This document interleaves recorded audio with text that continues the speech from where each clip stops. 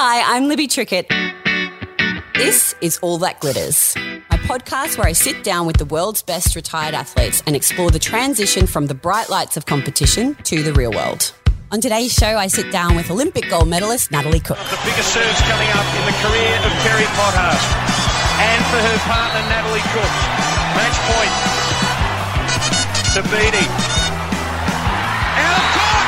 They have won the gold medal! Thank you. Thank you for being here. It's so nice to see you. Well, I feel like I had to say yes to your podcast so that I could see you because I watch you on social media, amazing mum with your beautiful 3 children and the work you do for the community, and it's just so heartwarming, Liv. Thank you. So, of course, I said yes so I could see you. Like, hello. Yeah, hi. So I feel like the last time I saw you, like, properly was I came over to you and your partner Sarah's house and with little Jordan. Yes, who's 6 now. Who's 6 now.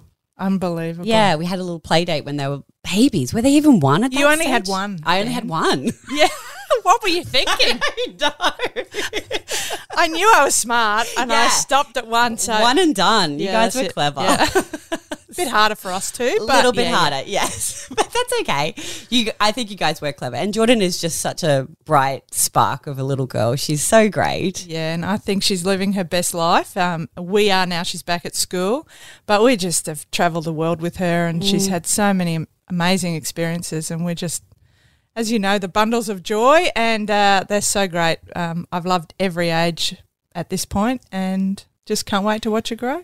Well, wait till the teenage years. I've heard that too, and I'm like, I might try and do a lot of international alone travel there. Yes. Working Good. hard. Good idea. Good plan. I like the Yeah. way you think.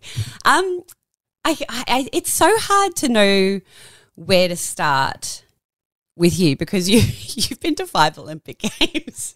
I know. Which is just like, I mean, come on. It's a disgusting amount of Obsessively addicted to the Olympic movement and getting a free doona every 4 years. You stole them too. I did. I Yes. stole everything that wasn't bolted down, and it's my number one piece of advice for Olympic first-timers to anything that fits in your Take suitcase. everything. That's right. We train so hard Yes. for that.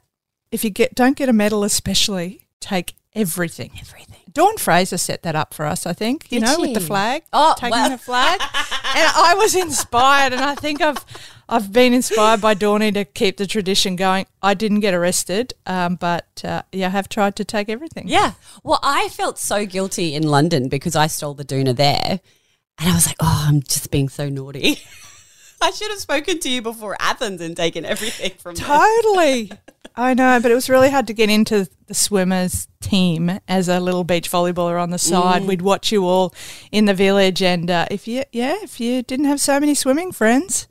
But I have literally right now, Jordan sleeps in the Tokyo doona because I managed to get the volleyball coach to give me that one. So good. And I sleep in the Rio doona, so it's pretty Amazing. cool.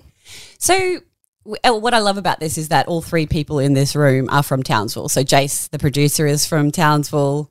He actually said before we started, you were one of the first Olympians that he's ever met Oh, back in the day, in like 2002 maybe? I think it's called City Beach Volleyball. City Beach Volleyball, yes.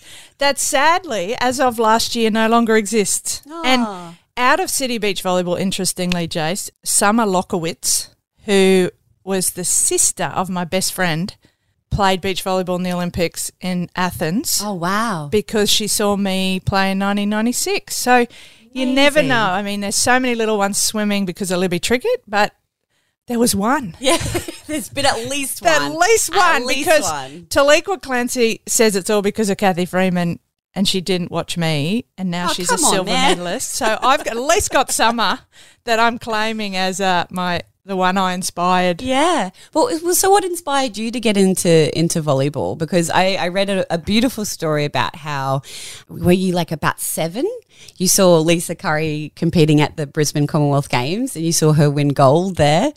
And that kind of inspired this whole journey of becoming obsessed with the Olympic movement.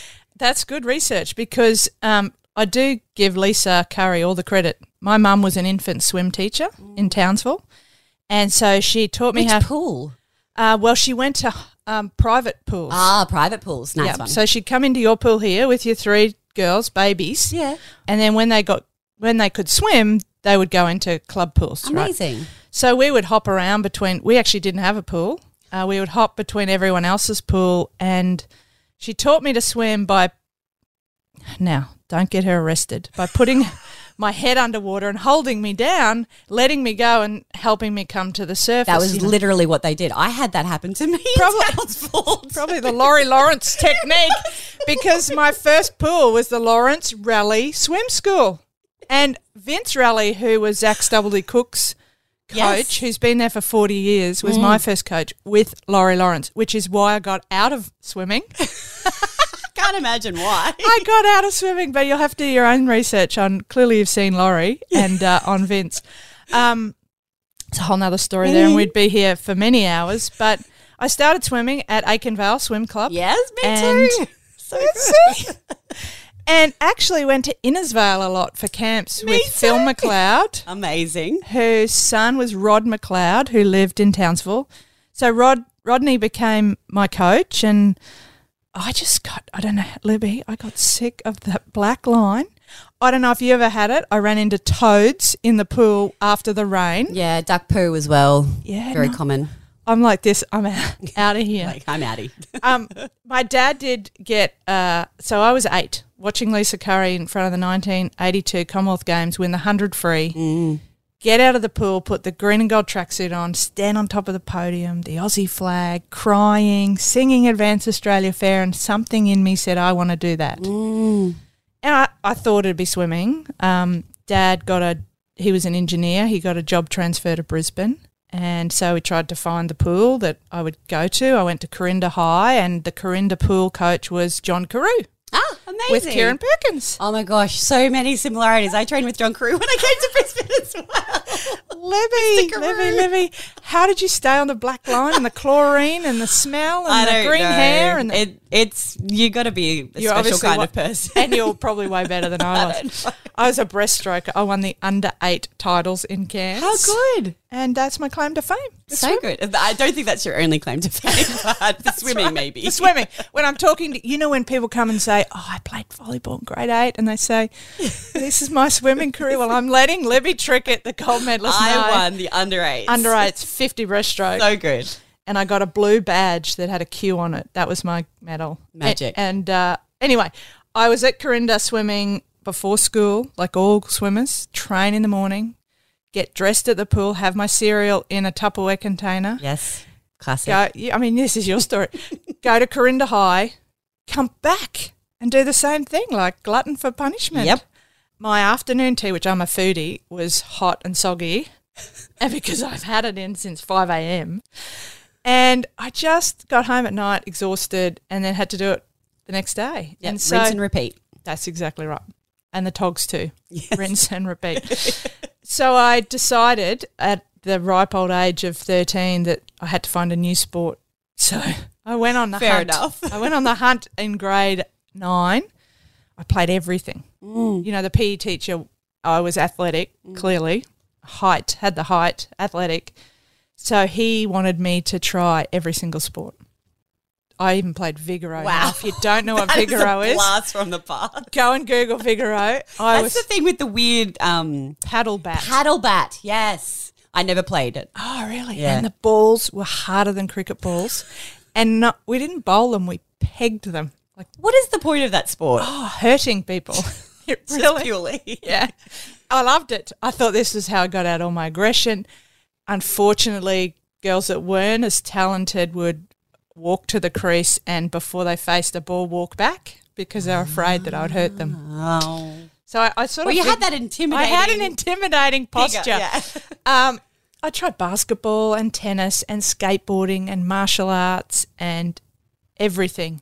Was the goal Olympics? You were just trying to find the sport to get you to the Olympics? Well, from the dream at 8, I thought I'm going to get to the Olympics. And then, of course, Vigoro wasn't in it. All of those sports weren't in it, but I was just trying to be the best. My grandfather rewarded me with his love with winning when I won. Ah. And so, ironically, in swimming, this will be a big psychological lesson. When I was 8 to most of the time, I told you about my win, but I would come second to a little Louise Spendelove, who currently lives on the Gold Coast. You still remember her name. I remember my competitors' I names remember. too. I couldn't beat her. And I'm like, I am twice the size of this little girl. And so the thrill of the hunt and the desire to want to win, to impress my grandfather. And by the end of it, when I came home to see him, he wouldn't ask me if I won. He would ask me how much I won by. Ugh. And so it actually wasn't enough to just win. Oh, that's hard. It was exhausting. So it was a never-ending. Yeah. It was a never-ending cycle. So I would try and get faster and better and stronger and at everything I did. In the school classroom as well, which is a whole nother story. Yeah, you were ducks of the school. Ducks of the school. That's amazing. I just wanted to be good at everything and to impress him. And that served me for a long time in my life. And then there was a time where I had to realise that you can't be. that destroying everyone in the path was not probably – because the result of that is no friends. Yeah. And you hurt people. And you do. Either physically or mentally. Emotionally. So – but I didn't know, I wasn't conscious of that at the time. I was just trying to do my best and thought that was what you're supposed to do. So I was searching for being the best, and I thought if you're the best, that's what the Olympics represents, the best in the world. So I would get my way there somehow. And I wasn't really, I could play every sport to a decent level because I was driven by success. So volleyball, the notice on the school notice board in Corinda High in grade 9 that said volleyball trip to Canada and America. Wow. And I raced upstairs to the PE department to Mr. Maguire and I said, "What's volleyball?" And so that's how the journey really started. I remember it to this day. Wow. I get goosebumps because he kind of looked at me and he said, "Oh, well, it's very difficult to explain. Come with me." And he took me to the school hall. And we were an AFL, even way back then, we were an AFL excellence school. Oh, wow. One of the few in Queensland because, of course, we had a PE teacher that was addicted to AFL. Always helps. Always helps. And all the boys in the volleyball were AFL players doing the underarm hand pass. Oh, yeah. That was their lunchtime sport, and the teacher sort of explained to me that's volleyball, and he said, "Do you want to play?" I said, "Nope. I just want to go to Canada and America." That's what I want to do. That's what I want to do. So that's how the journey started, and I went on that trip. We took a year to fundraise because it would be quite expensive and my parents couldn't afford it. So we raised a lot of money, a lot of car washes at Corinda Coles car park, and went on the trip and fell in love with volleyball and fell in love with travel. But it captured my imagination because I couldn't play it. And if you remember back to grade 8, hopefully you played, at least for PE for 6 weeks. Yep. It hurt your hands. Oh. It hurt your arms. So much. No one could get it over the net with the best intention, and you blame everybody else. Yeah, no, that was me because I'm not a team sport. It was definitely everyone else's fault. Well, I do have that in common too. I used to wear a T-shirt that says "does not play well with others." So I didn't have to actually explain myself. They could just You could just read it. read it. Yeah. I mean, I'm being honest with you. But Clear is kind. exactly. No games. No games. Except volleyball. So I couldn't play. Nobody else could. And it would keep me up at night going, why can't I do this? And I went to work for 30 years to master the game of volleyball. It's amazing. Yeah. And 6-a-side, as we do with indoor volleyball, doesn't play well with others, too many. Yes. So when beach volleyball became an Olympic sport and there was only 2, I thought at least I can get along with one person. Surely I could get along with one. That's right. Now I'm making myself out to be really quite mean, but I'm Which you're I'm not. You're not. I'm going to declare I'm not. I have evolved and matured. And I can confirm you are not. But I did make a few cry on the 6-man team. As I said, what'd you do that for? Get out of my way. Let me touch the ball. All of that went on. But that's what you go to school for. At Head of the River, I was in grade 9. Oh, sorry, grade 8. We won Head of the River, but we started going off into the weeds after the race, and I screamed at my team. I was like, "Get out! We're not going the right way." How's your friendship? Yeah, not great. Yeah, not. I didn't keep going with rowing. No. Needless to say. Well, that's smart because that's even earlier than swimming, isn't 100%. it? Yeah. You have to be out. Otherwise, it's disgusting and Yeah. wavy and. Oh, ugh. I know. My daughter has a very few select sports to choose from. Not swimming. Not swimming, not rowing, Not rowing. not gymnastics because she's twice the size of. Well, she's too tall. Too tall? Yeah. Yeah. Yeah, that's tough.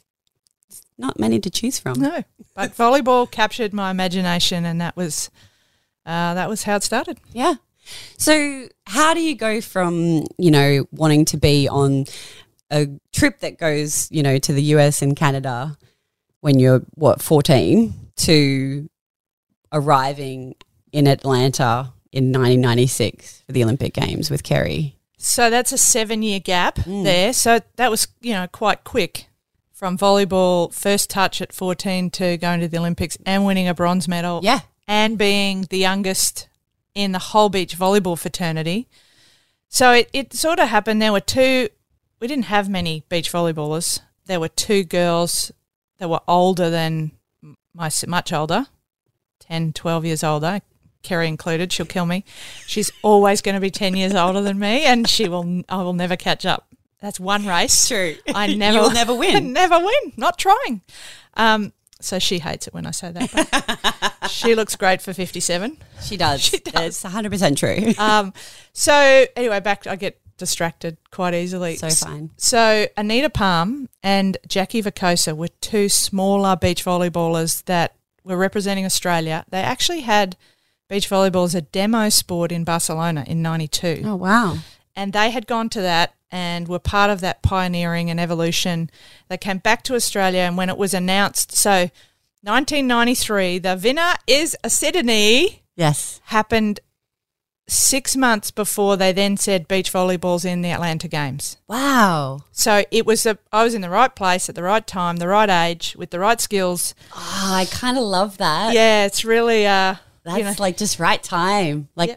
that's the The universe stars. conspiring. Yeah, the stars aligning, and Amazing. it was perfect timing. So the two girls that were really good, unbeknownst to me, were conspiring to split up and try and find taller, younger partners so we could have two teams, because each country had a maximum of two teams. You Okay. still had to qualify the spot to try and win a medal, because they didn't want to just go Yeah. and be two little ones. And they saw that was the evolution of the sport. So QE2 Stadium, which is now QSAC, Queensland Sport and Athletics Centre, which was the opening ceremony of the 1982 Commonwealth Games, which is what we watched on TV, is where I first started to play indoor volleyball. That's so cool. After school. So that was where, the club volleyball would happen under the stands, which is now being converted to the new QAS gym, Oh, literally 6 wow. months ago.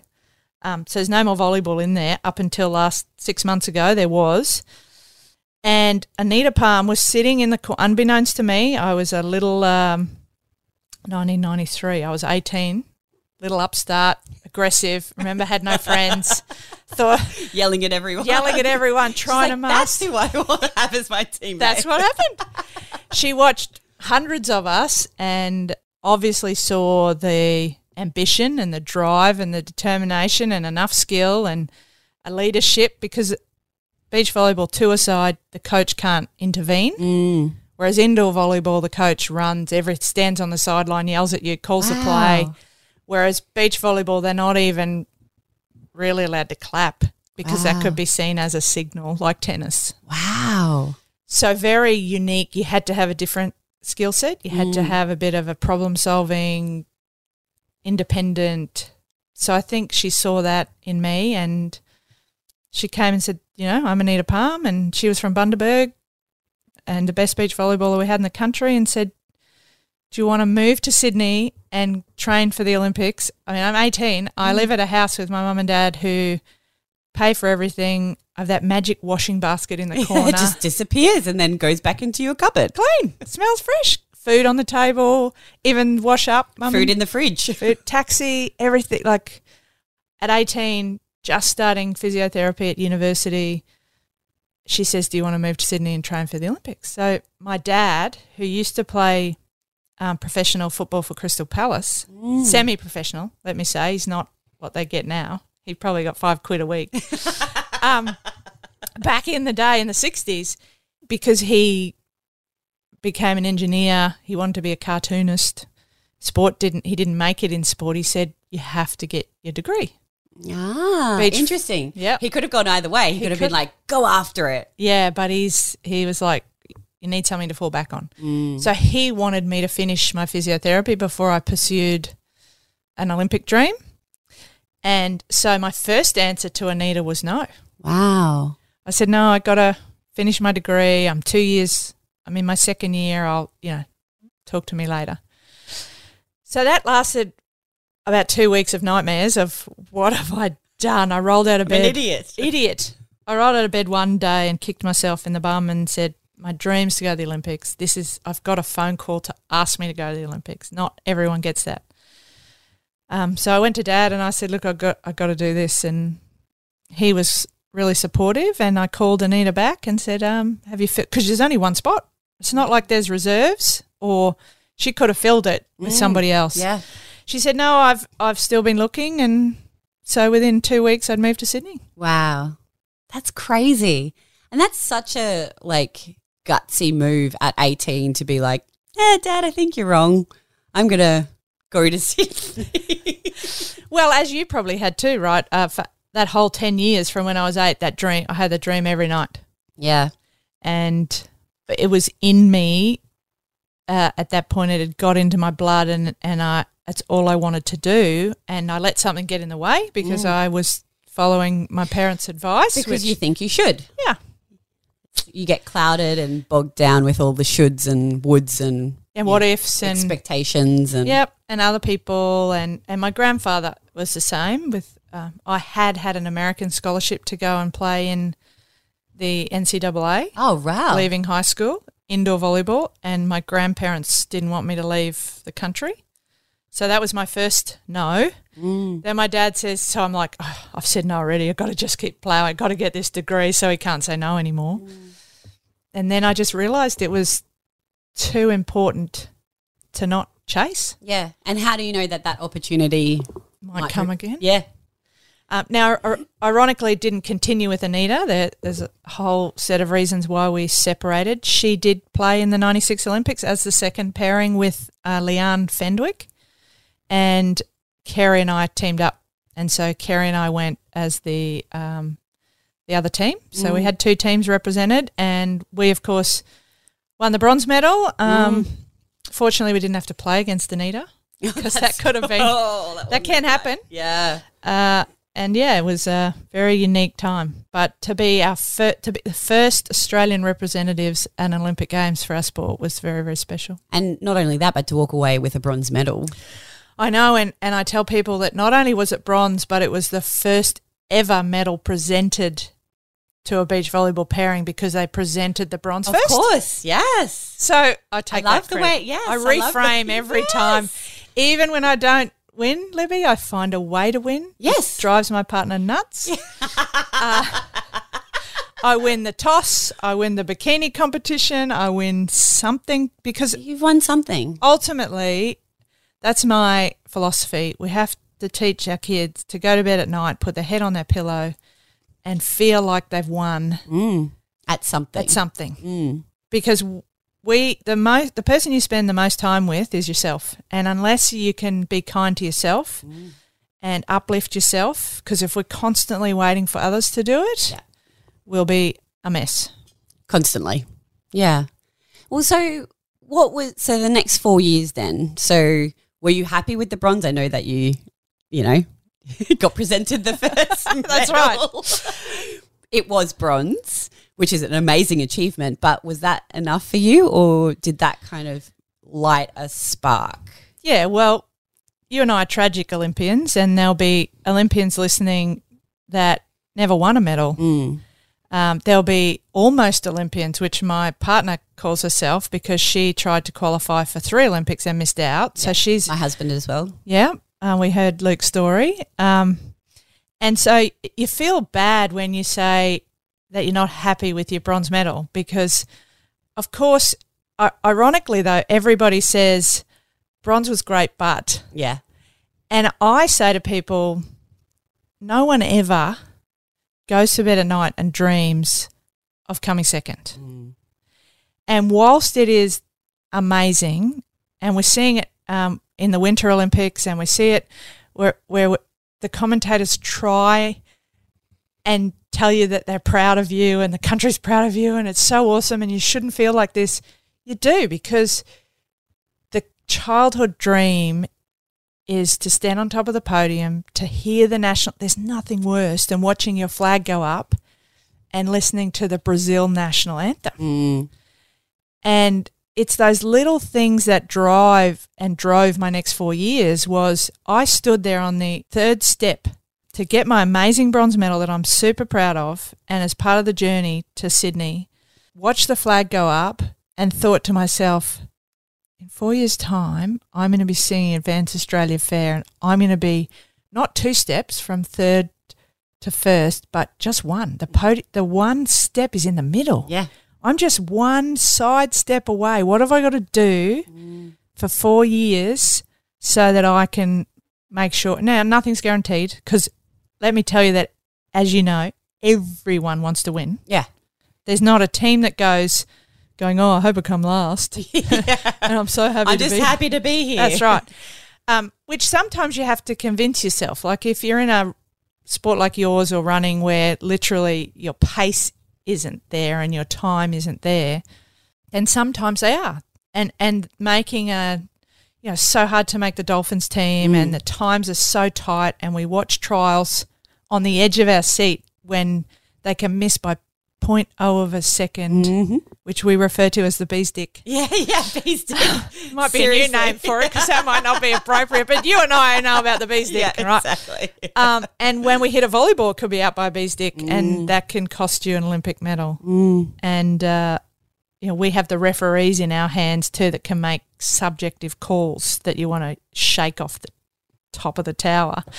But it is so close, splitting hairs between the difference of bronze, silver, gold, making the team, not. So the long answer to your question is I'm super proud of my bronze medal. I absolutely pushed everything I had. I spent the 4-year journey on how to get from bronze to gold. Skipping silver. I didn't want that experience. You're like, I don't want that. I don't need that. Just straight up gold, please. Especially when there's 4 years. I mean, and especially it's Sydney. Home crowd, Bondi which Beach. Half of that could be pressure, half of that could be excitement. We trained ourselves to use it to uplift us. There was no pressure. By the time we'd convinced ourselves, it took a lot of convincing. It took a lot of mental training to build the belief and the robustness in the emotional spirit. It's not about physical. People talk about mental stability, mental toughness. It's now emotional resilience. 100%. And when you hit what you thought was the best ball and they dig it or block it or it goes out, it's what you do next. And, in your sport was minutes. Ours is, we know we've got at least 45 minutes to navigate. We have parts in our game. Instead of to 21, we play to 7. We have parts where we know we can change momentum and how it's a mind game, strategy game, but it is resilience of the spirit. When you are losing, when you are down, when it's not going right, to be able to pull it back out. Now, Sydney for us we had different rules to what there are now. The court was bigger. The scoring was to 15, one set, but you could only get a point when you served. Oh. So it would be like... That's confusing. I know. So you had to win the ball back, have it in your hand to be able to win a point. And what it meant was there was a long time between points, potentially. You could go 20 minutes and not score a point. Wow. So after Sydney, they changed that for TV because everything's for TV. And now it's 3 sets to 21 and every ball is a point. And then what they did, it's only ever happened for one game, the Sydney Olympic final, they made it best of 3 sets because they wanted to see more on TV. Sets to 12. Oh, come on. Which we'd never, ever played. And sets to 15. That's fun. I know. Like, how do you even Just your most important game of your career. of your life. Yeah. And we actually never trained it. Wow. So, So you didn't, when did they decide that? probably a few months before, as they do, or you probably weren't told till the morning, Yeah. as you know. We've just shortened the pool by 2 metres. Yeah. We're just going That's to, cool, right? the ball just got a bit bigger. Sometimes they do that. They make the ball bigger to give more rallies, and we're like, something's wrong with the ball. They're like, no, No, it's fine. it's fine. Just been in the sun a little bit longer. And they don't get how professional we all are, and we know every Guys, you inch, touch a ball every day.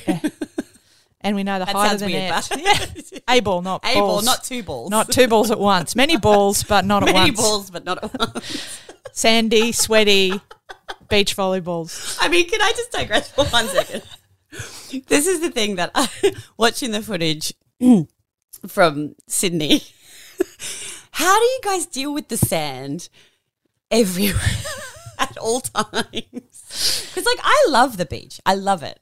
But also sand everywhere. Everywhere. I've been retired now 10 years. I still think I have sand in my ears. You're still finding I'm it. still, and the place you usually find it is on the pillow, because it Yes. literally, as you're sleeping, Pours I'm sure out. you get water out of your ear at some point. So there are a few ways. It was ignore it, Yeah. which is what I did. Now, Kerry was a big sweater, so it stuck to her like a crumb sausage, right?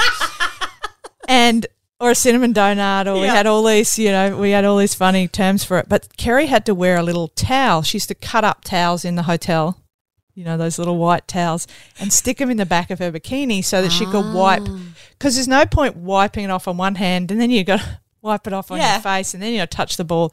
So she'd have these little towels. She hated getting sandy because she hated sweat and sand. I feel like she picked a really bad sport. I know. It's like Thorpe being allergic to chlorine. Yeah. So what that meant was she'd never dive. She would just, I mean, it's paradoxically funny, right? An oxymoron. But she would say to me, I read the play and I'll be in the right place at the right time. I am not diving. And I'm not diving. So I would often turn around off the block and she'd be there. And if she wasn't there, I'm like, we're not getting that. She's not running. So does that mean you have to dive? So I was the diver. I was okay with sand. I didn't sweat as much. Kerry would say it's because I wasn't working hard enough. So we'd have this constant banter. And I would say, well, you think you read the play. I'm super good at reading the play. I don't need to work as hard as you. Well, exactly right. Thank God we would banter each other. Yeah. And you'd often banter your opposition. But as it became more professional, you couldn't get away with that because they'd dob on you to the referee. It's like sledging. Yeah. So we just got good at being okay with sand You'd have to. in places that you never even knew existed. Like, oh, that's interesting. That's exfoliating. Soft feet. My skin is as new. Yes. And now I find it difficult to go to the beach. Yeah, I was going to ask that. How do you find Yeah, it now? Is it like triggering? It is triggering. I want to get to the water. Yeah. And I'd love, a Segway or something or a hoverboard. Yes. I don't know how we did it for 25 years, running through sand. But when you get in the lines with a ball, it literally is like a dog playing fetch. You don't even realise that you're on the sand. But I've had to get excited about it for my daughter. I didn't want my daughter to not – she already has issues with sand. She's like, I'd rather go to the pool than the beach. So I've got to – She might be a swimmer. she might be. She actually is doing a lesson. That's cute. Yeah. But the early starts is a problem for you guys. that Sarah can do that. Yeah, that's I'll true. do the afternoon session. Perfect. So 2 questions about Sydney and then we'll move on to the actual topic of this podcast. The issue is, Nat, you've been to 5 Olympic Games, so there's a lot to talk about. I want to know, because I spoke to Kerry last year and I just want to understand from your perspective what that final was like in Sydney, because I've had the opportunity to race on home soil in front of a home crowd and things like that in Melbourne a couple of times, and it's really special, but it's not an Olympics. It was a World Champs and a Commonwealth Games, which was magic. But to have a home Olympics, to stand on Bondi Beach for that opportunity that you have worked pretty much your whole life for, how do you manage yourself in that situation? I know, and what's hard is explaining to people, like you just said, it's not an Olympics. When you do the Com Games and the World Championships. Like, they're special. They are, but it's not an Olympic. I know. And how do you it's so difficult to explain what that means, but you and I get it, and anyone that wears the Olympic rings on their chest gets it. It's difficult to explain. But to walk, the irony is, and I sit here and think, that the swim team is the pinnacle of the Olympic movement, and the swimmers go first off the blocks. We look to you guys to win medals to get us in the... We start the momentum. You do. We hope. Yeah, most of the time. Most of the We've time. only Not had a couple always. of rough starts, but... And the rest of the Olympic team knows that. So we're all on the edge of our seat watching relays and the first people out of the blocks, and I was a swimmer, so I do have an affinity for that. And Susie's been one of my heroes as well, growing up and being in Sydney with her. And so it's a long way roundabout to say that we envy. I give swimmers a hard time sometimes because I'm jealous. The level of support around the swim team. And I'm about to give you a story why it's important. We didn't stay in the village. Ah. We stayed at Randwick in a adult Catholic nunnery. Oh. With the nuns. Still in the nunnery. Okay. Why? Because... Just because it was closer? Way closer. So in Homebush, obviously. It was Was that where the village was? Yep. Yeah. Hometown advantage to have a 10-minute ride instead of an hour and 10-minute ride. Yes. That we put the rest of the world through to Bondi Beach. It's still a nunnery. I feel like there could have been something Yeah, it could have been. It's like a little boarding school, and they would cheer up. They were so cute. They ironed their handkerchiefs and their little outfits. The nuns' outfits are ironed. They're perfect. Wow. They would clap us out as we went to the opening ceremony. That's they would pretty sweet. Sing, Aussie, Aussie, Aussie, oi, oi, oi. And they take credit for our medal because they prayed for us. Yep. So here's the catch. We had moved in there 2 weeks before the games. We made it feel like home. Everything's going to plan. We're winning. We didn't lose a game. We win the semi-final and we have a day break. It's 23rd of September 2000. We win the semi against the team, half of the team that beat us in Atlanta. That was the most nerve-wracking game. Final was easy compared to the semi because that's where we lost last time. Gotcha. So the emotion comes back out. One of them had beaten us. Yes. So you're trying to eyeball them through the net. Anyway, that's a different game. We win that. We go back to the nunnery and our coach says, we have a problem. What do you mean we have a problem? We can't stay here. I'm like, what? The nuns aren't happy with us in our bikini? Our or performance? What's going on? Well, there's a road cycling race that's happening the same day as your final, and they're going to lock down the roads so you can't get out. Come on, guys. So Logistics. Hello, Mr. Coates. Did nobody think Nobody about this? thought we were going to win, clearly. Well, I was just going to say, nobody thought you were going to be Exactly. Like, I know. Asshole. You start to think, what the?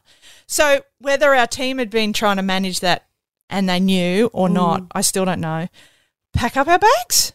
Could you imagine, Libby? The day before. The day before you're about to swim. That would never happen to a swimmer. No. Ever. Not ever. You'd move the pool before you'd move Libby Trickett or Susie O'Neill or Ian Thorpe. That's insane. So we pack up our suit. I'm like, we have our inspirational quotes. Yeah. We have our... And more importantly, as importantly, your routine, your rhythm. Like that you have the things that you do that make you feel comfortable. And your bed and your pillow. Yep. You know how important that is. Mm-hmm. So we're like, Kerry and I are taking things off the wall that we're going to stick up now in a hotel room in Bondi. So now we're in the public hotel, Libby, in the Swiss Grand, which is no longer called that, but it's the same building, with no security. Like walking across the road in our bikini, backwards and forwards, and having everyone kind of mob us. So that was really Confronting. And, you know, where you go through, breathe, Yeah. don't think about it, change your mindset. It's not easy to do No. when you've spent your whole life preparing for this moment. So that was a big, And it's not what you imagine it's going to be. no, and everyone thinks it's rosy because all they see is the last 30 seconds with gold medal to Cook and Potas. Yep. Like, did you know what we had to go through to get here? So that rattled us enough to have us probably laser focus in. You know, I don't know if it happened to you. I was just going to say, that happens. When you get sick, you actually maybe perform better sometimes because you have to do the little things. Perfect. So we get out. It's quite iconic. There's tunnels. For those that don't know, under the pavilion in Bondi, there's tunnels to come out onto the beach, and the stadium was built over the top of these tunnels. So we were underneath the stadium while the crowd's going off and the sand's dripping through on us. And so we're hiding underneath as they announce us out onto the court. And that was probably the biggest goosebump moment where it was real. Pinch me, it's all here. And we were playing Brazil, who we'd played 17 times and only beaten once. Right? Odds are good. Odds are good. In a race like 100-metre swim, you'd probably go, probably not today. Not ideal. Yeah. But we had worked on our emotional resilience, and our teamwork was really important because we could see the Brazilians fighting a little bit, and we knew that was part of our game plan, that if they started to crack, to go after the crack, which is serve the middle instead of, you know, have strategies on either player. It's quite intense. Like your strategies, dive in, swim fast, hit the ball first, right? Yeah. I mean, can't get much more simple, clearly. That's ideal. Kathy Freeman, gun goes off, run fast. Yeah. Ours is quite a lot of strategic. Intricate. Yeah. Don't get sand in the wrong places. Watch out for the sun. Get the ball Move from the nunnery. Get the ball over the net in the lines of the other person's court, right? And I'm being really simplistic, but we had a lot of emotional stuff to deal with Brazil because they were the number one country in the world and had dominated for a long time. So we were down the whole way. We were the good old-fashioned underdog, making the comeback and clawing our way back every single point. We were 10-8 down in the first set in a game to 12. Usually you win by 2, but you only had to just get to 12. Okay. 10-8 down, 11-8 down, and we won 12-11. And this is a team that doesn't usually give up a lead. Like that's also part of what they're good at, when they get out in front. But in those high pressure moments, And we had cracks end up appearing. And I was orchestrating Kerry's very tunnel vision, narrow. She needs to focus on herself. I need to get external because if I start thinking about myself, I combust. So I would be Bondi Dave, the guy running around the outside. I'd be high-fiving Bondi Dave. I'd be lifting the crowd. I just had to feel like I was an actor in a play. Yeah. And You're outside of yourself. Outside of myself. Yeah. And the training had been done. And I had to ride the emotional wave and use the crowd and put emotional pressure on them, not through volleyball, but just through energy. Yeah. And so that's what I remember more. And there are a couple of key points and that were turning points. And then the final point that Kerry ran for the ball. She actually did for once. And it was the We're wrong joking, time. Kerry, by the way. No, we're not, Kerry. Libby could be joking. I'm not. We've enough water under the bridge. It's been 22 years. She'll be right. I'm at the net blocking and I feel it go over the top. I'm trying to get it, swat it back, and I miss it because it's quite high. And you have a sixth sense that it's going to be out, and I've turned and I'm thinking this is out, and I see Kerry running. I'm like, what? Don't go for the one that goes out. Exactly. The one time that you run, Kerry. Because she's thinking, it's a gold medal, I better run. It could be the last point. I don't need to deal with it. And I turn around and I see her and my heart goes in my mouth and I'm like, no, which is a no to stop it. Yeah. So her arm goes out and then she hears me. She says that she heard me and so she pulled her arm back. Now she dove for no reason. Yes. That's even better.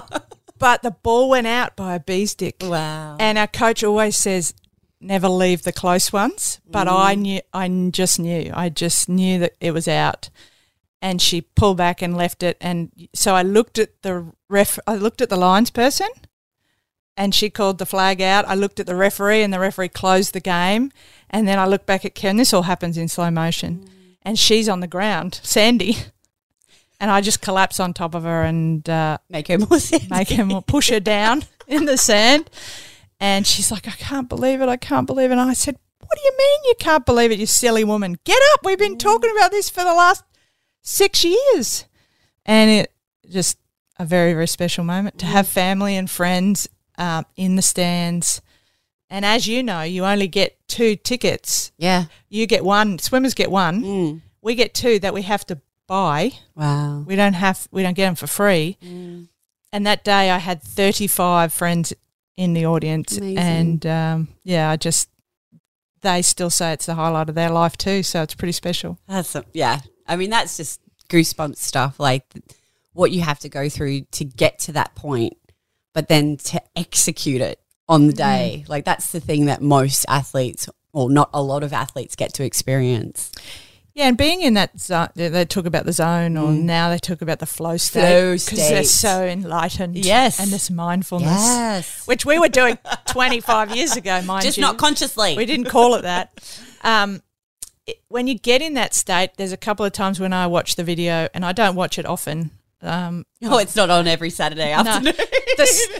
We're sitting down and watching it again, Jordan. Come on. I did take all my friends to Gold Class for the 20-year anniversary, and we put it on the big screen. That's pretty cool. And I tried to make Jordan watch it, but she wanted to watch Peppa Pig at 3-1.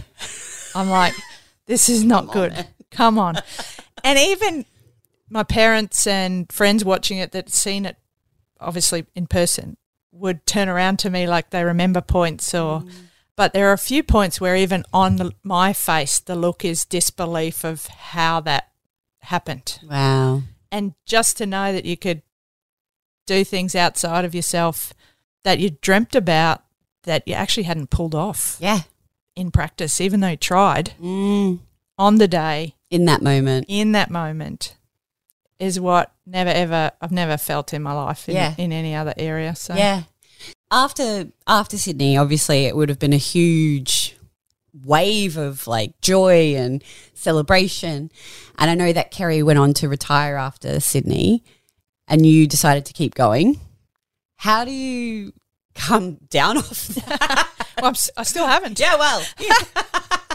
I mean, to be fair, I still haven't. I effectively built a self-generator wave pool that keeps the wave going through constantly talking about it at schools and Olympics Unleashed and being a part of the Olympic movement and going on to 3 more Olympics. I feel like it's in my blood and it's in my DNA and the Olympic values. I just like to talk to everyone about and not even talk to but live. Yeah. I do feel like I live those values You embody it, of excellence 100%. all the time, and so much so that, you know, Jordan will go, Mum, there's the rings. Mum, there's the rings. There's even we did Where's Wally book the other day, and the Olympic rings are on a podium in a Where's Wally book. So good. So she can see it. She identifies it. She does think the Audi car is the Olympic rings. I have to train that. Train that out of her. Sorry, Toyota. I have to train that out of her. So as the Olympic sponsor. So it is something that is synonymous with the symbol is excellence and friendship and respect. And we are great friends with our opposition. We travel the world with them. But when we get in the 4 lines, it's on. And we all try to do our best. And then off the court, there's that humility and respect and so Kerry did retire. Ironically, she came back. She came back, yes. And that was a whole nother experience in life, having to say no to that phone call that said, do you want to play? And, you know, in hindsight, if there's one regret, I would have liked to have defended our gold medal. But I knew that she was done after that one. And Nicole and I started to build this great partnership. Leading into Athens. And I knew there was more games with Nicole because remember, Kerry's still 10 years older than me. I was going to say she's still too old for you. Still too old. And so I thought that Nicole and I had a good future and we were building something. And so Kerry picked up summer Lockowitz. Ah, wow. That's how the one who is inspired by you. in Townsville, family friend, City Beach, Jace. And so that was like just a full circle moment of, Lisa Curry inspiring me inspiring Summer until we had to play each other. Yeah. We were in the same rooms, the same apartment. We went to bed at midnight not knowing the schedule for the next 2 days. We could have played any time in 2 days. If we had an early 9 o'clock, they would have woken us up. Or we'd wake up to a note under our door. So I see the clock. I see it's not early. I'm like, we're not playing early. I pick up the note. On the note, it was going to have who we were going to play, and it said Podhast and Lockowitz.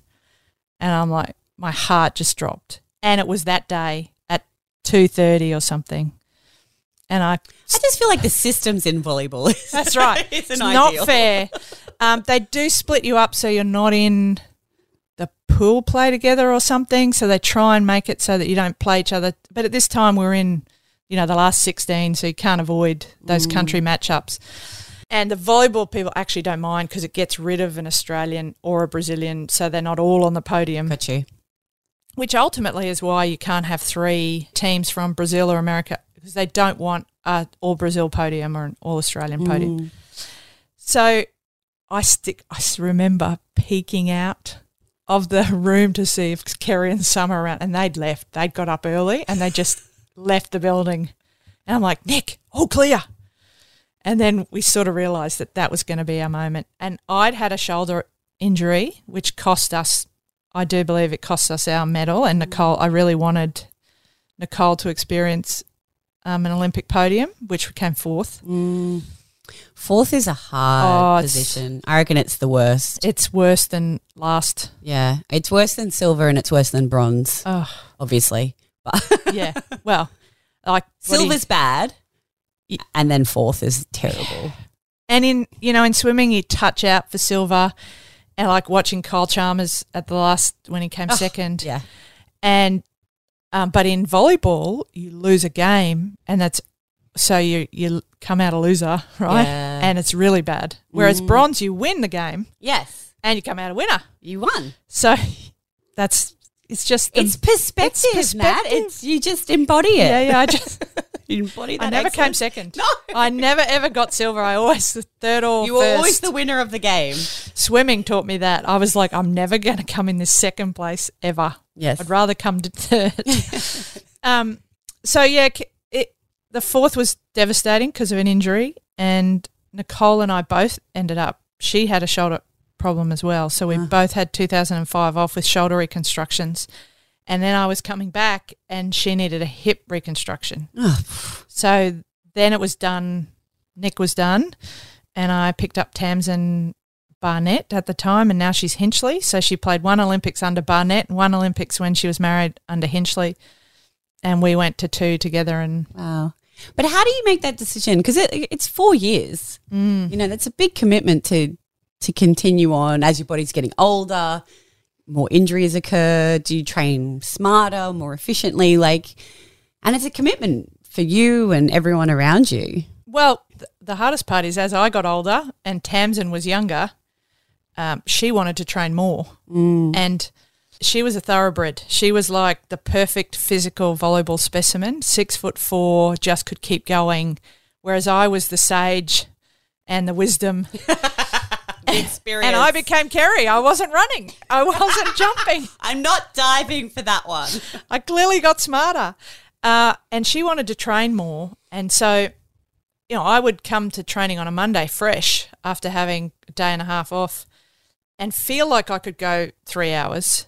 But I knew that by Thursday that would be a detriment. So we would have alarms that would go off at an hour and a half. And she'd look at me like a little puppy dog going, well, we're done. And I'm like, my done. Knee, my shoulder, I'm done. If you want me to play on Thursday, which tournaments are 4 days, then I'm done. And so you could see her little shoulders drop, and then the coach would have to get out. So had to get smarter, had to get better in the gym, rehab, had to do more physio, chiro, acupuncture, osteo. I mean, I tried everything. Got to try everything once. I was in search of the healer. Yep. You know, I had a witch doctor too that did alternative therapy. Well, by the time you're 37, you need all that. You need all that. Keep my body stuck together, please. Well, so after Athens and the shoulder, I had to go. I'm like, I can't finish like that. I want to go back. Tamsin and I were doing great. We finished 5th. We lost in the quarters to a Brazilian team. And as we shook hands under the net, they went on to come 4th. As we shook hands under the net, she goes, "Oh, thanks for writing your book, Go Girl. I read that and worked out how to beat you." I'm like, oh, that's great. Thanks. Yeah, that was probably shouldn't have travelled outside of Australia, but anyway. So she must have got into my psyche, and they were very technically good.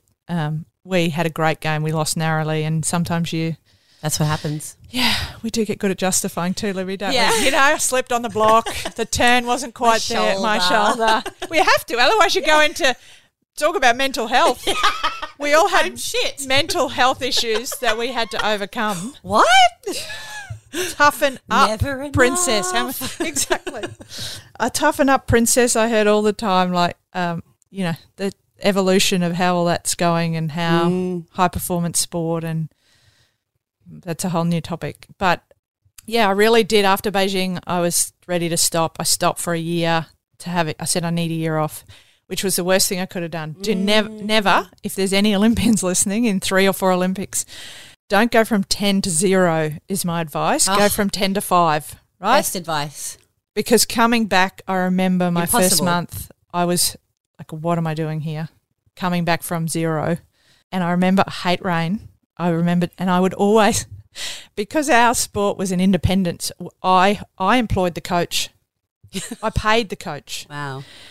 which meant I could fire the coach. Yes. So he wasn't the best organiser. I was the organiser of the team. So I would call him and say, "It's raining. We'll just wait for this rain to blow over." Now, we would play in the rain, but I didn't like it. So I'm like, I don't have to. I'm not going that's to. right. So training, weather map says training should be at 8. It's now at 1. Or I've got a speaking job, or just don't feel like it today. Yeah. So I was in charge of that. And I remember my first week back, I was in the rain. And I thought, I must really want to do this. If I'm hurting, my knee's sore, I'm in the rain, and I'm here by myself. I came back without a partner, actually, because Tamsin was in Melbourne. She'd had a baby. Oh, wow. So I'm like, my body's going to take longer to come back than hers because she's a thoroughbred, so I better start. And I felt like I just wanted to go to one more because you're a long time retired. Yes. So were you kind of aware of that at the time? You had that consciously in your brain that you were a long time retired, and that you, and also you were the first woman to go to 5 Olympics. Yeah, and that was probably to get my 5th doona. Yeah. Like, let's be honest. People think it's for medal. It's not just the medal, it's the doona. And I was just chasing the thrill of that Olympic experience, which is I miss it so much. Yeah. There's nothing else like it. yeah, that fine line between excellence being the best you can be, but knowing you might not make it.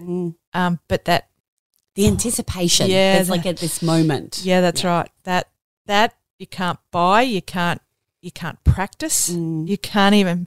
Like, people say, how do we do Olympic simulation planning? I'm like, nah, you cannot create that Olympic factor that goes on top of. And sadly, you go to your first one, you go, oh, I got an experience, and you have to wait 4 years for the next one. But that's what makes it special too. Yes. So I just wanted to go one more time, wanted to be in the village with the rest of the Australian team, wanted to march in the opening ceremony, do all those things, not so much about the volleyball, just being in that experience. Did you find with London, because you've always been quite a leader within, obviously not just within your team, but within the Australian Olympic team as well. And I definitely remember you in London taking on a very much almost an advocacy role.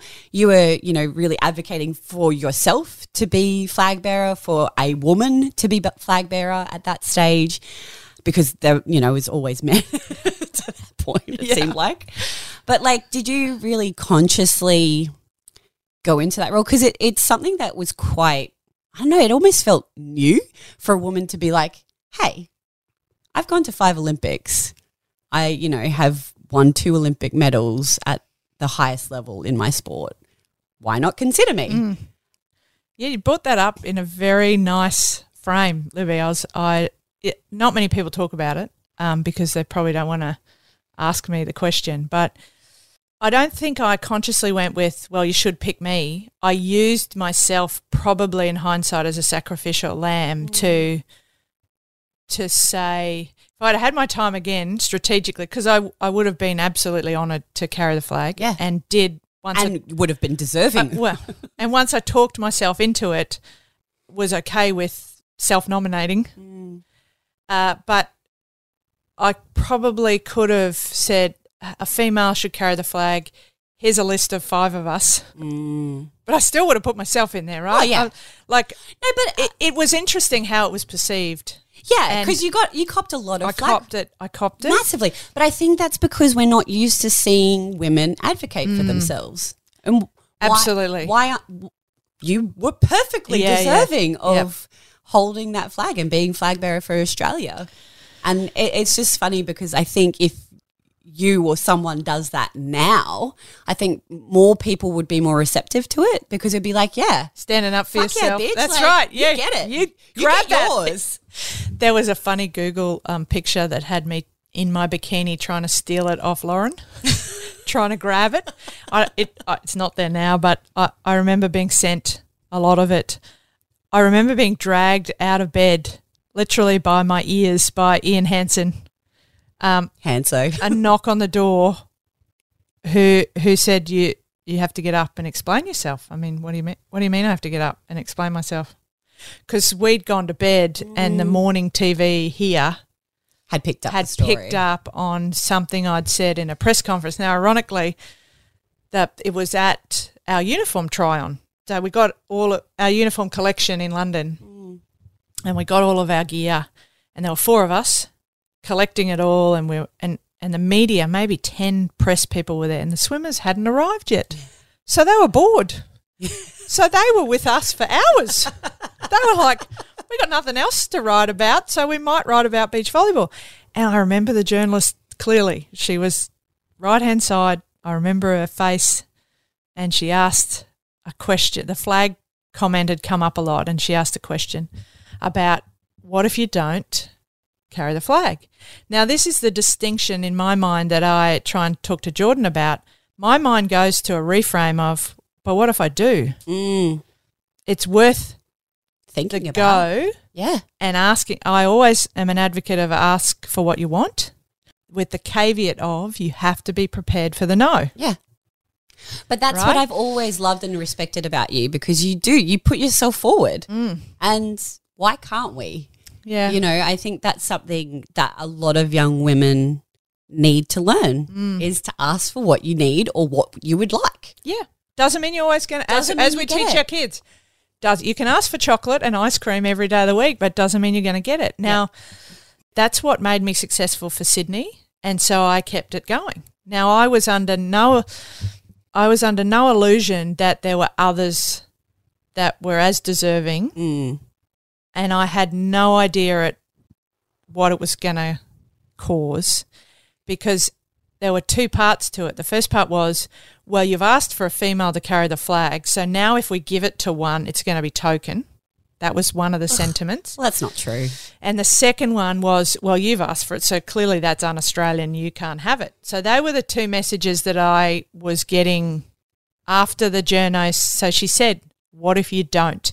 And my brain went, it was like, well, that's a silly question. It took a while to readjust because I always look at the what if I do.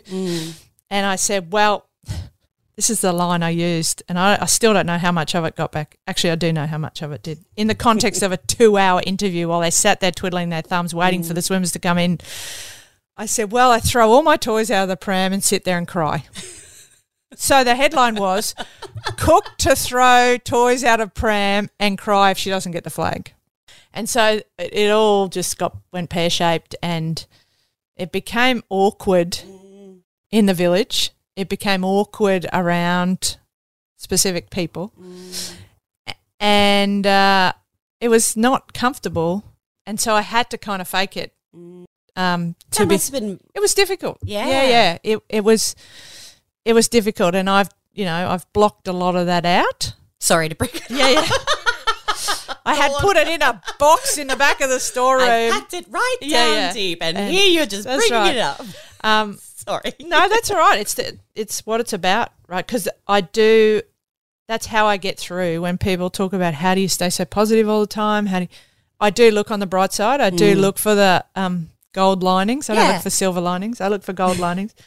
And so to do that, it's like, well, You got to learn from it. that's right. You got to look at it and go, okay, so that moment, that was not meant for me, but what can I take away? What can I do to improve? Was that actually what I wanted, or was I advocating, or, what is the issue with advocating for oneself? And most people would stop asking after that, right? Yeah. Because we see it in kids, and we see people that get the smack on the wrist or the smack on the bum, and which we do in beach volleyball, we get the smack on the bum.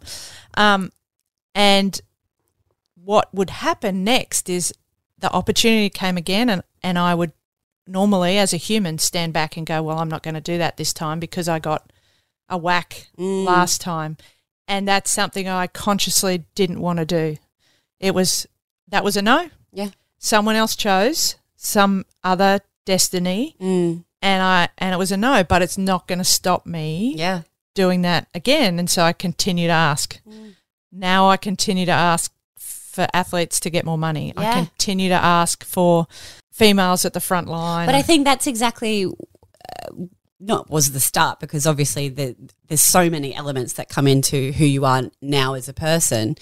But, you're clearly in these roles now to advocate for young athletes, for athletes who deserve more, who deserve to be seen for what they're trying to achieve and what they're working towards. And I feel like that was like a real key part of that journey. Yeah, absolutely. For me personally, and for me to, not many people ask about it because they're like, ooh, maybe. Yeah. But it really showed me how important it is to stand up for yourself. Yes. And I didn't then want to go to the opening ceremony, right? So what do? How do you as a leader continue to show the support and walk anyway? So it could have been quite easy to not walk. Yes. I knew before the announcement it wasn't me. So the press was coming that night to go, the cameras are on. They're asking me. Where are those toys that you're throwing? That's right. And they're asking me, what, do you still think you're going to get it type thing? And I'm standing there knowing I'm not going to, and being able to hold that line to show that you don't always get what you want, but you have to advocate. And it was not only for me, but for every other person that believed they deserve things in life and ask for it. Yeah, because it ended up going to a woman, which was wonderful. Yep, one tick. Yep, which was great, Yeah. right? And now the IOC's changed the rule where it has to be a male and a female. Or not has to be, they've actually encouraged. So I don't think it's a mandate. I think it's an encouragement, which every country is clearly taking on. But would that have happened had it not been for that conversation that you Yeah. raised and you advocating for yourself and for other women in Australia? Yeah, maybe not. Yeah, I think I as a fan of you, I'm really proud of you for that. Thanks. Because it would have been really, really bloody hard. Yeah, it was a very interesting time. And as well, I feel like 2012, a lot of the media was primed to look for the negatives because, we had Lisa Jones body shamed. We had the Still Knocks party amongst the swimmers. We had James Magnuson dethroned energetically for saying he wanted to win. How dare he say he wanted to win? It was funny because at the time, seeing Maggie sort of say that he wanted to win, I was like, oh, maybe don't do that, because that's how I've grown up. Yep. And it really challenged the way that I was thinking about things, and like how embarrassing if, God forbid, you say you want to win the gold medal and then you don't. Like what an idiot you'll look like. Which was why when you were advocating for yourself, I was like, it really shifted the way that I was thinking about stuff. I was like, why can't we? Yeah. Why can't we do that? And shame on the media for what they did to James, because you have to build that. Like, it's like the 100-metre sprinter in the track. Yeah. Usain Bolt never said, I want to come second. He's always, I'm going to win, and he struts It's that around. Australian It's the tall perspective. poppy thing that we It's have. like, how dare we think that we're going to win or want to win? But every elite athlete thinks that they can win. And they're that's why we're there. But they are afraid to say they want to, Yeah. because I in definitely case was. someone pulls the rug out from under you. And we spent a lot of time like that. I remember a hockey-roo saying to me before Sydney, because I said, we're going to win. She's like, what are you doing? Don't do that. Why are you saying that? What if you don't? Yeah. Same as the what if you don't carry the flag, right? I had the same. I'm like, but what if I do? Well, what if I do? And so if we can take that switch and go, well, what's the worst that can happen? And what if I do? My life will completely change. Then that's worth going for than the opposite. And my philosophy is tell as many people as you can your dreams and goals, because you never know who can help you. Yes. If you keep it to yourself. Yes. That's now where I am in life. That's exactly where I'm at. It's funny, I was very guarded with my goals. It was only kind of my coach and the people closest to me, that not even my closest friends, like my husband Luke and my coach, really. They literally two people who knew what I was going for. And it's funny, I don't know if I've mentioned this story on the podcast yet, but I've only just recognised that in 2008 I was going for 5 gold medals. Like, I could only just admit that to myself now, 14 years later. And I couldn't admit that to myself. And I think that's why when it didn't obviously transpire like that, I was so disappointed. You know, like, you just get so, it's not what you were going for. It's greedy. Look, 5 gold medals. And I was going to say, and you got settled for 4, right? And then you see Emma McKeon, our greatest ever now, overtaking Thorpe. It was literally watching her that I realised that that's what I was going for. I was like, that's what I was aiming for. I wanted to win the 50 and 100 freestyle, the 100 butterfly, the relays.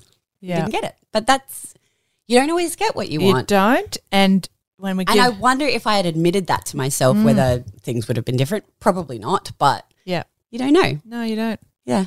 But and you see it with Kate Campbell and how many medals she's won, and still that disappointment. It's sad. As a fellow Olympian, with the greatest respect for all of the Olympians, more so the females, because there's female sport has come on the rise recently, but we went in our day. Female sport was always second tier. 100%. And now we make up more than 50% of the Olympic team. We're winning more than 50% of the medals. And it's amazing, but it's still not recognised financially or otherwise. Yeah. And to see Kate so devastated and disappointed in her performance when how many medals has she got? Yeah, so many. Enough. She's got enough medals. And if you go back to what I said with my grandfather, that's in all of us. It's like, how much did you win by? How many have you won? Yes. I've been to 5. Do you think that pushed you to go to 5? Oh, absolutely. Yeah. It's that longevity. Yeah. That legacy. And he had passed, and I partly, probably for him, had him in my ear going, how many to go? How many? 4's not enough. 2 medals isn't enough. 4 is not enough. Yeah. And when they say, you win medals, and we always say, the swimmers, you guys can win more. We only get a chance every 4 years to win one, where relays and now mixed how exciting the mixed relays. But mixed relays and individual swims, we don't get that opportunity. So when people say, oh, is that all? When someone says to me, have you only got 2 medals, or is that all? I'm like, that's hurtful. Like, I'm going to punch you in the face. And if I don't punch you in your face, how many do you have? Yeah. If I don't punch you in the face, when you turn around, you're going to run into a tree. Yeah. Because that's just not cool. So when, after London, did you know going into London that would be your last? Yeah. Okay. And did you have plans for what you were going to do after? I definitely thought I'd outstayed my welcome. London was a stretch. To go to 5, the effort and the lead in was unbelievable. And on paper, we shouldn't have made that. And we had people in the Volleyball Federation say we weren't going to make it and that we wouldn't get supported. So there's battles. Even after you go to 4 Olympics and you win 2 Olympic medals, there's still someone in the system that's enough now. that wants to say, oh, we don't think you're good enough. I'm like, are you for real? So that came up. And then since Athens, I knew beach volleyball wasn't a high-paying sport. I actually didn't make any money playing beach volleyball because I paid it all back to my coach. I made my money to survive through corporate speaking. And if it wasn't for that, I would have had to get a job and who knows, the exhaustion working, because public speaking is energetically exhausting, but it's short bursts. Yes. It's like a 50-metre sprint. Yep. Whereas going to work's a marathon every day, all day, or the hours you have to do in between your training. So that has got me through for the last 25 years. And I built a beach volleyball centre at QE2. Yes. Home of the 1982 Commonwealth Games, home of the QAS, home of where I was picked for volleyball. Down in the car park now, the netball and basketball stadium is right next to it. So I built that. That was where I trained. That was my business, and I thought I was going to make my money through that business because you grow up thinking you get a business. Yeah. You get a business, you earn money, right? And money. It costs me money. And I'm like, okay, well, that's all right. I'm giving back to the industry. That's all right. Justify. I'll pay out. My brother works there. It's good for the sport. I'll just work harder at my corporate speaking to pay for my business. So that lasted, I trained there. It lasted 10 years. And then when Jordan was born, I sold it to a friend. I said, this is a great business. It's a business. You can make lots of money. You can make lots of money. And you probably could if you worked in it. I just didn't want to work in it, so I paid staff to work in it. And then you learn that you have to deal with staff. Yeah, that's a whole nother thing. Whole nother thing. I learned about business, learned about accounting and tax and HR and stock take and marketing and everything in a small business, and realised I shouldn't be in that game. And so I kept doing corporate speaking, and like I said, my daughter was born and we ended up going to Switzerland for a sabbatical and for a year and a bit, and learning about the IOC and travelling Europe. And then when I came back, I got into a role with government because I knew that we were on the cards for a 32 Olympics, and I sort of recommended to a few people that they should have an Olympian in there advocating. And so this is you asking that's for right. what you want. I did. I literally said enough. I went to enough functions where there were politicians and I heard them speak and open envelopes and I knew their language. And so I would see them and say, hey, have you got an Olympian on the team? Have you thought about it? Have you thought about it? Would it be a good idea? I think I would be great. I didn't go I learnt my lesson, Libby. I Subtle. It's subtled. A soft sell. I read about humility. I read about this concept. One of the Olympic values. And I pushed forward that you should have an Olympian. And then I said, maybe you should ask some Olympians whether that would be good. And then they offered a job and a few of us applied and I got picked. So I've been in there 2 years helping elite sport, elite success, the pathway, club sport, and of course I was part of the bid team to win the 2032 Olympics for Brisbane. How did that feel?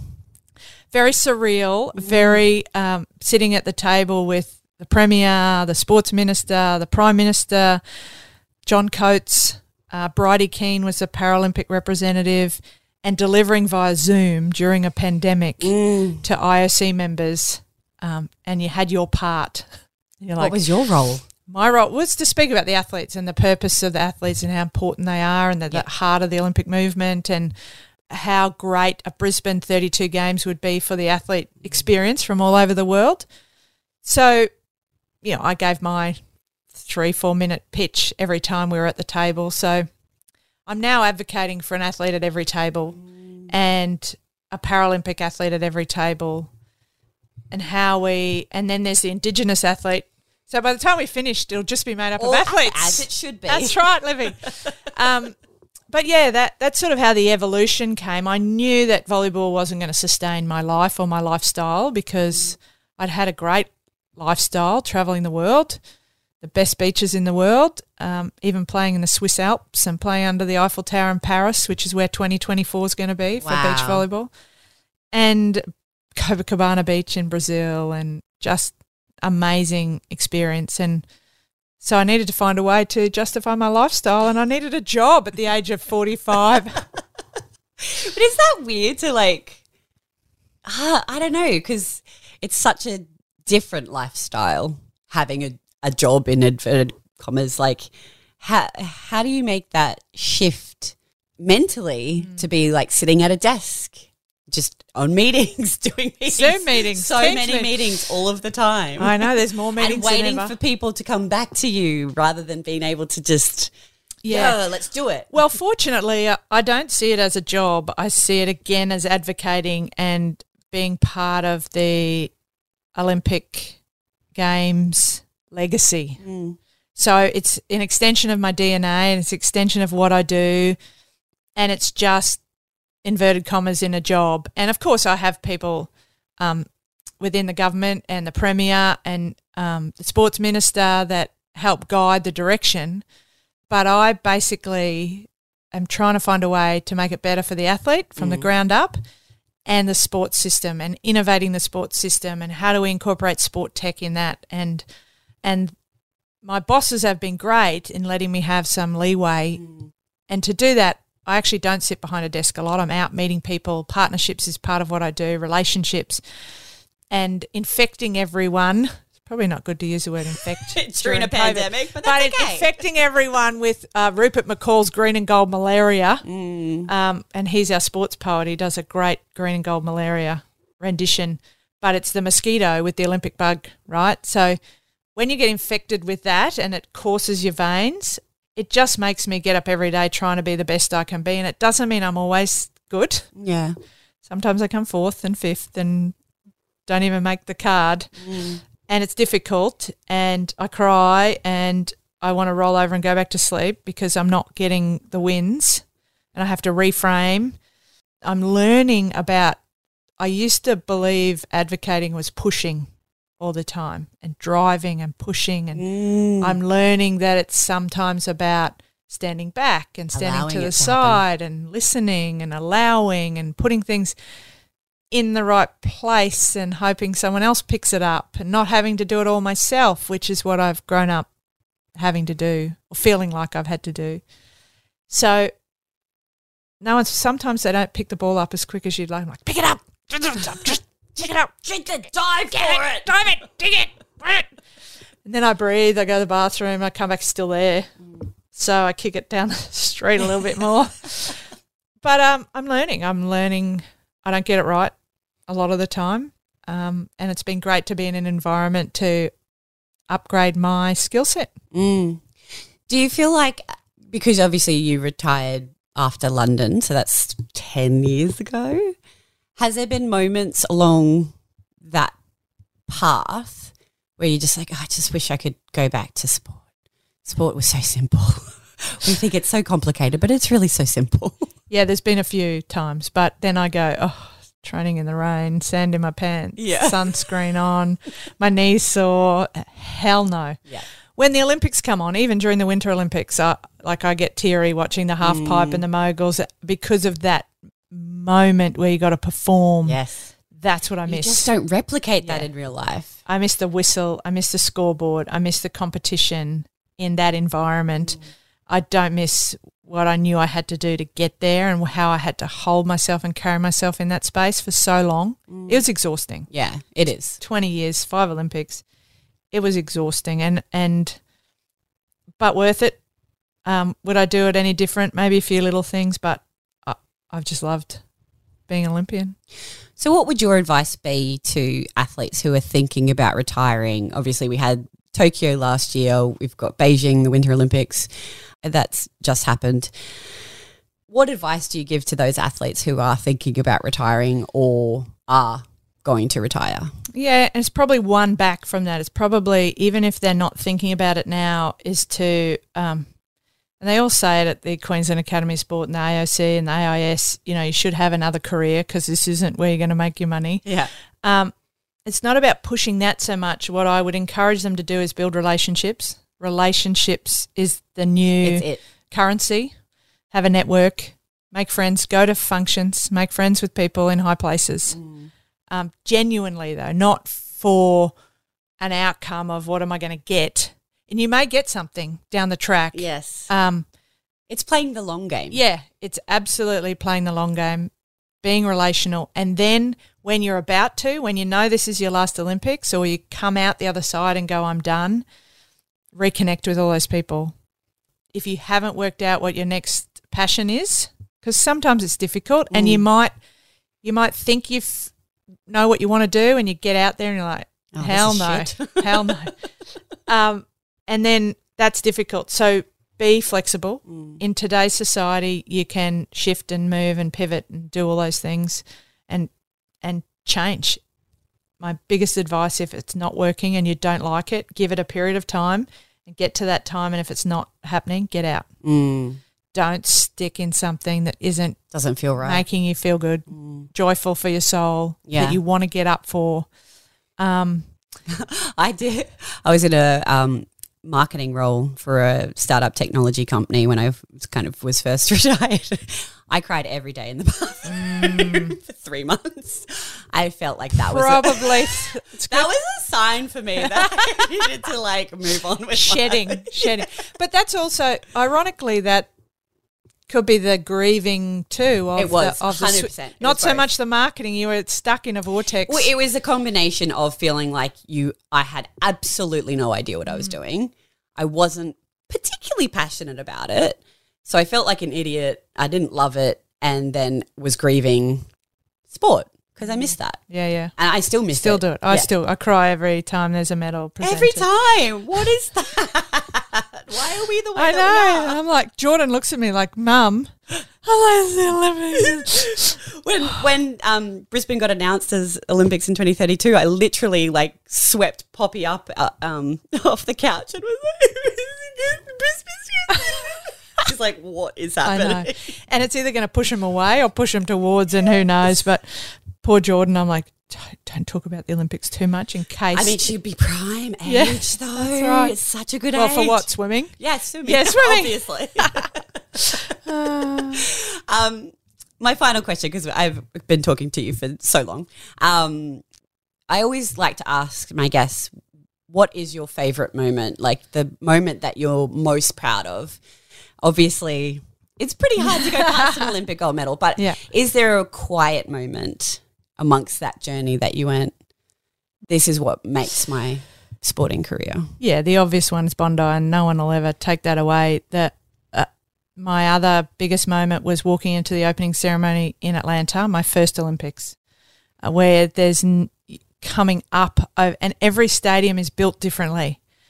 And I don't know that the Gabba will have this feature, but if I can tell any of them, is to have a ramp that comes up where you can't actually see what's in there.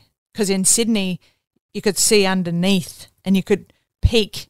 But first time, like the sheep being moved around, all of the Australian team there walking up over the ramp, and I walked up over the top, and the first thing was you can lip read the holy Batman.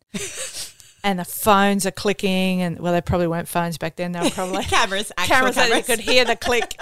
And then I'm like, wow, all these people are here to watch us do what we do best and what we love. So that moment, the quiet moment, ironically, and you talked about it, was the flag moment of sitting. I remember sitting on a couch in an interview next to the flag bearer to be, and energetically and emotionally wanting to run and knowing that it was going to make a difference for myself to stand in that advocacy role of not only I deserve this, I still deserve it, I still feel like I deserved it, and not back away.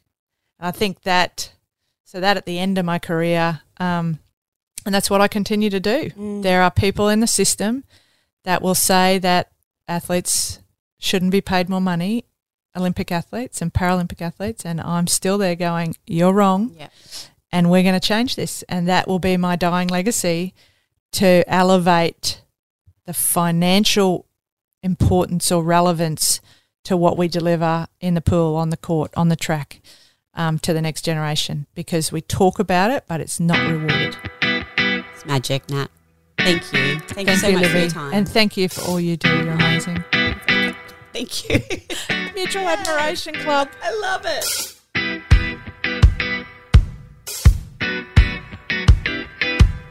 Thank you so much for listening to today's show. Nat is just such a ray of sunshine in so many different ways, and someone that I've always admired in the way that she advocates for herself and asks for what she needs. I think you can hear that in that conversation. It was something that was so jarring in a way when it happened in 2012, with her talking about potentially being the flag bearer and, you know, advocating for a woman to be a flag bearer. And yeah, it was really confronting, I think, as an athlete back then, because I was like, oh, you can't say that. And then now it was evident then, but I think really obvious now, that why can't we advocate for ourselves? Why can't we ask for what we need and go after it and tell people that that's what we're going after? I think that's a really incredible lesson that I hope everyone who listened to today's show kind of got that inspiration, and will be able to go and do that in their own lives in some small way. Thank you so much for listening to today's show. I actually wanted to say thank you to everyone who has rated and reviewed and sends me just lovely comments and DMs on Instagram. I read every single one of them, and I'm so appreciative. I'm getting nervous. I'm so appreciative of all the support, because it's always nerve-wracking kind of doing this sort of stuff and putting yourself out there in different ways. And yeah, very grateful for all of the support. So as always, if you have any other ideas of people that you want to hear from, head to @allthatglitterspod. And otherwise, have a lovely week, and I'll chat to you soon.